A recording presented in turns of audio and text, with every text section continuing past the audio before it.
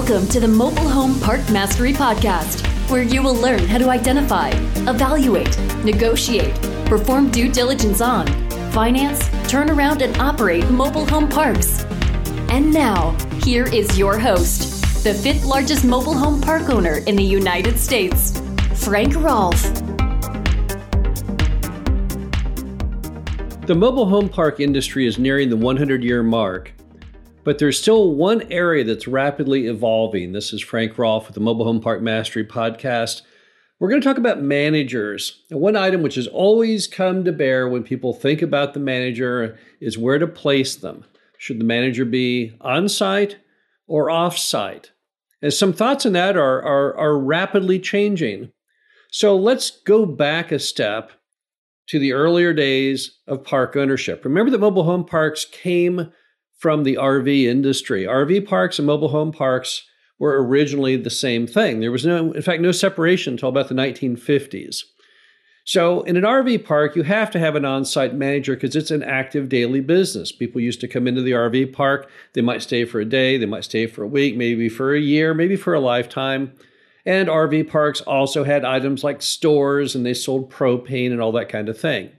So if you have a restaurant, obviously your manager has to be on site at the restaurant at all times, because every minute that restaurant is open, there has to be someone there to man the store and man the cash register.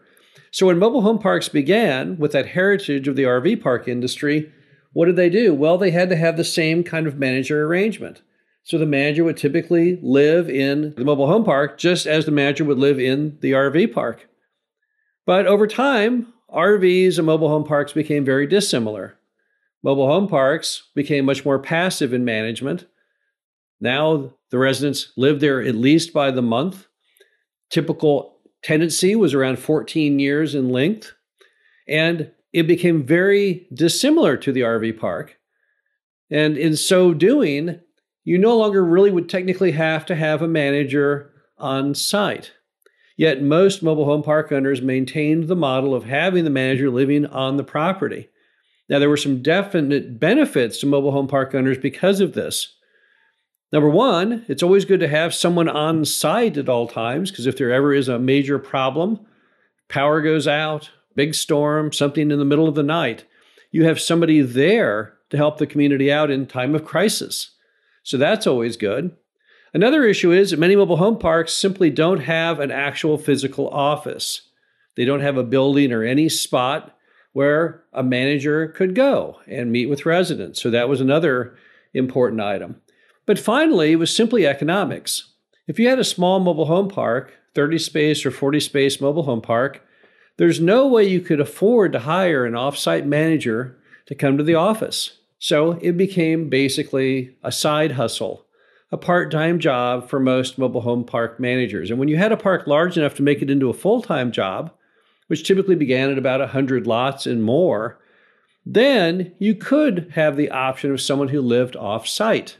So where's the industry heading? How is it morphing? Well, as the industry has grown up, one big item which has changed significantly in recent times is how rent is paid. Traditionally, in the olden days, people would bring cash to the office. Terrible idea. Smart owners rapidly realized having lots of cash in the office made them a potential victim of crime and also in danger of embezzlement. So they changed that to checks and money orders. And the manager would go and make the deposit, sometimes daily at the start of the month.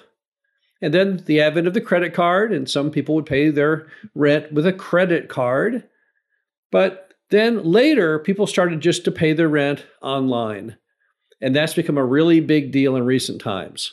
In our own portfolio, we are around 92% of all rent is paid online. So no longer is the manager the person who collects up the checks or makes those deposits. So that item from their job has been reduced. Instead, what the modern manager does is they're more of a resident satisfaction agent, because in today's mobile home park world, where rents have gone up significantly, people are more demanding, and they should be. If they're paying more, they should get more for their dollar. And your manager is really there to help resolve disputes, to offer customer service, to show vacant homes or vacant lots to customers, and to basically keep that community spirit alive, which is such a powerful amenity, so you have high retention of your customers. So the manager's role has changed significantly. And another part that has changed a lot is how much parks get in rent. So as parks have been increasing lot rents just to bring them up to market, not to gouge, not to take advantage, but if you look at the stats, the average lot rent in the United States for a mobile home park was about $300 a month. And that is against the backdrop of the average apartment rent being $2,000 a month. That's too big a swing. There's no way it makes any sense for a mobile home park to be charging anywhere from $1,000 to $1,500 a month less than an apartment. Now, why were rents so low? It was because of mom and pop quantitative easing. Moms and pops, they didn't like raising rents, so they often would just leave the rents flatlined despite constant inflation.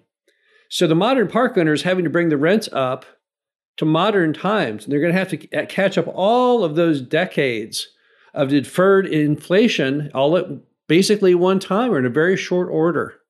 If you look back at the average rent at a mobile home park back in the 1950s or 60s, the normal rate was $50 a month, which in today's dollars is around $500. However, the industry is about 50% of where things were 70 years ago. So what's going to happen? Well, as rents go up, there's more money there. And that means smaller parks with 30 lots or 40 lots or 50 lots, will ultimately be able to have enough income to pay more for managers. And as you pay more for managers, that may mean you get talent from the outside. Not that you would have to. You might still use a manager who lives in the park, but it's equally possible you might find the best candidate doesn't live in the park, and those higher rents will give you the ability to then hire them. We've always said that one of the key benefits to mobile home parks that people like when we take them over is we instill professional management. Most people like professional management. Professional management means things get done right. It means the phone gets answered. It means the manager does not play favorites. People like it when the manager does a good job. And by paying higher rents, they make that possible. And by paying higher rents, they may ultimately make possible having people who don't live on site to ultimately then be the manager. Now, are there any downsides to having off-site managers? Well, again, it depends on the park. Do you have an office? Many parks do, but many parks do not. If you didn't have an office and wanted an off-site manager, you would have to go ahead and put in something to house them while they are there. Maybe it could be a portable building. Maybe you could find some green space in the park that would fit a smaller mobile home that you could bring in and adopt formally as the office. But where to place them would be one major consideration. Also, don't forget that somebody who already lives in the park knows everybody. If you bring in an off-site manager, you would have a huge learning curve as they learn people's names and things about them. But sometimes it may not be bad having the manager off-site, because the off-site manager often would be under less pressure and would be able to make sometimes fairer and better decisions because they're not stuck with the people who might ultimately be mean to them or rude to them based on what they decide to do. It's really hard as a mobile home park manager to wear the hat of being the tough person, trying to enforce rules and giving out unpopular information.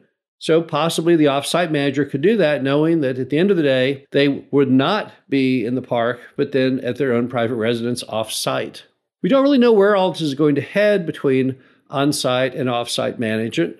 My personal opinion is, as the rents continue to go up, when average mobile home park rents start to hit $500 and $600 a month, which has already been well attained and exceeded in many, many markets, they will finally give park owners the cash flow to start really putting more focus on managers. Because even though their roles are being reduced in such areas as collections, and even though there are so many new technology-based tools to help manage, nevertheless, the manager is a very important piece of the business. The manager has always been the quarterback of the football team, your eyes and ears in the field.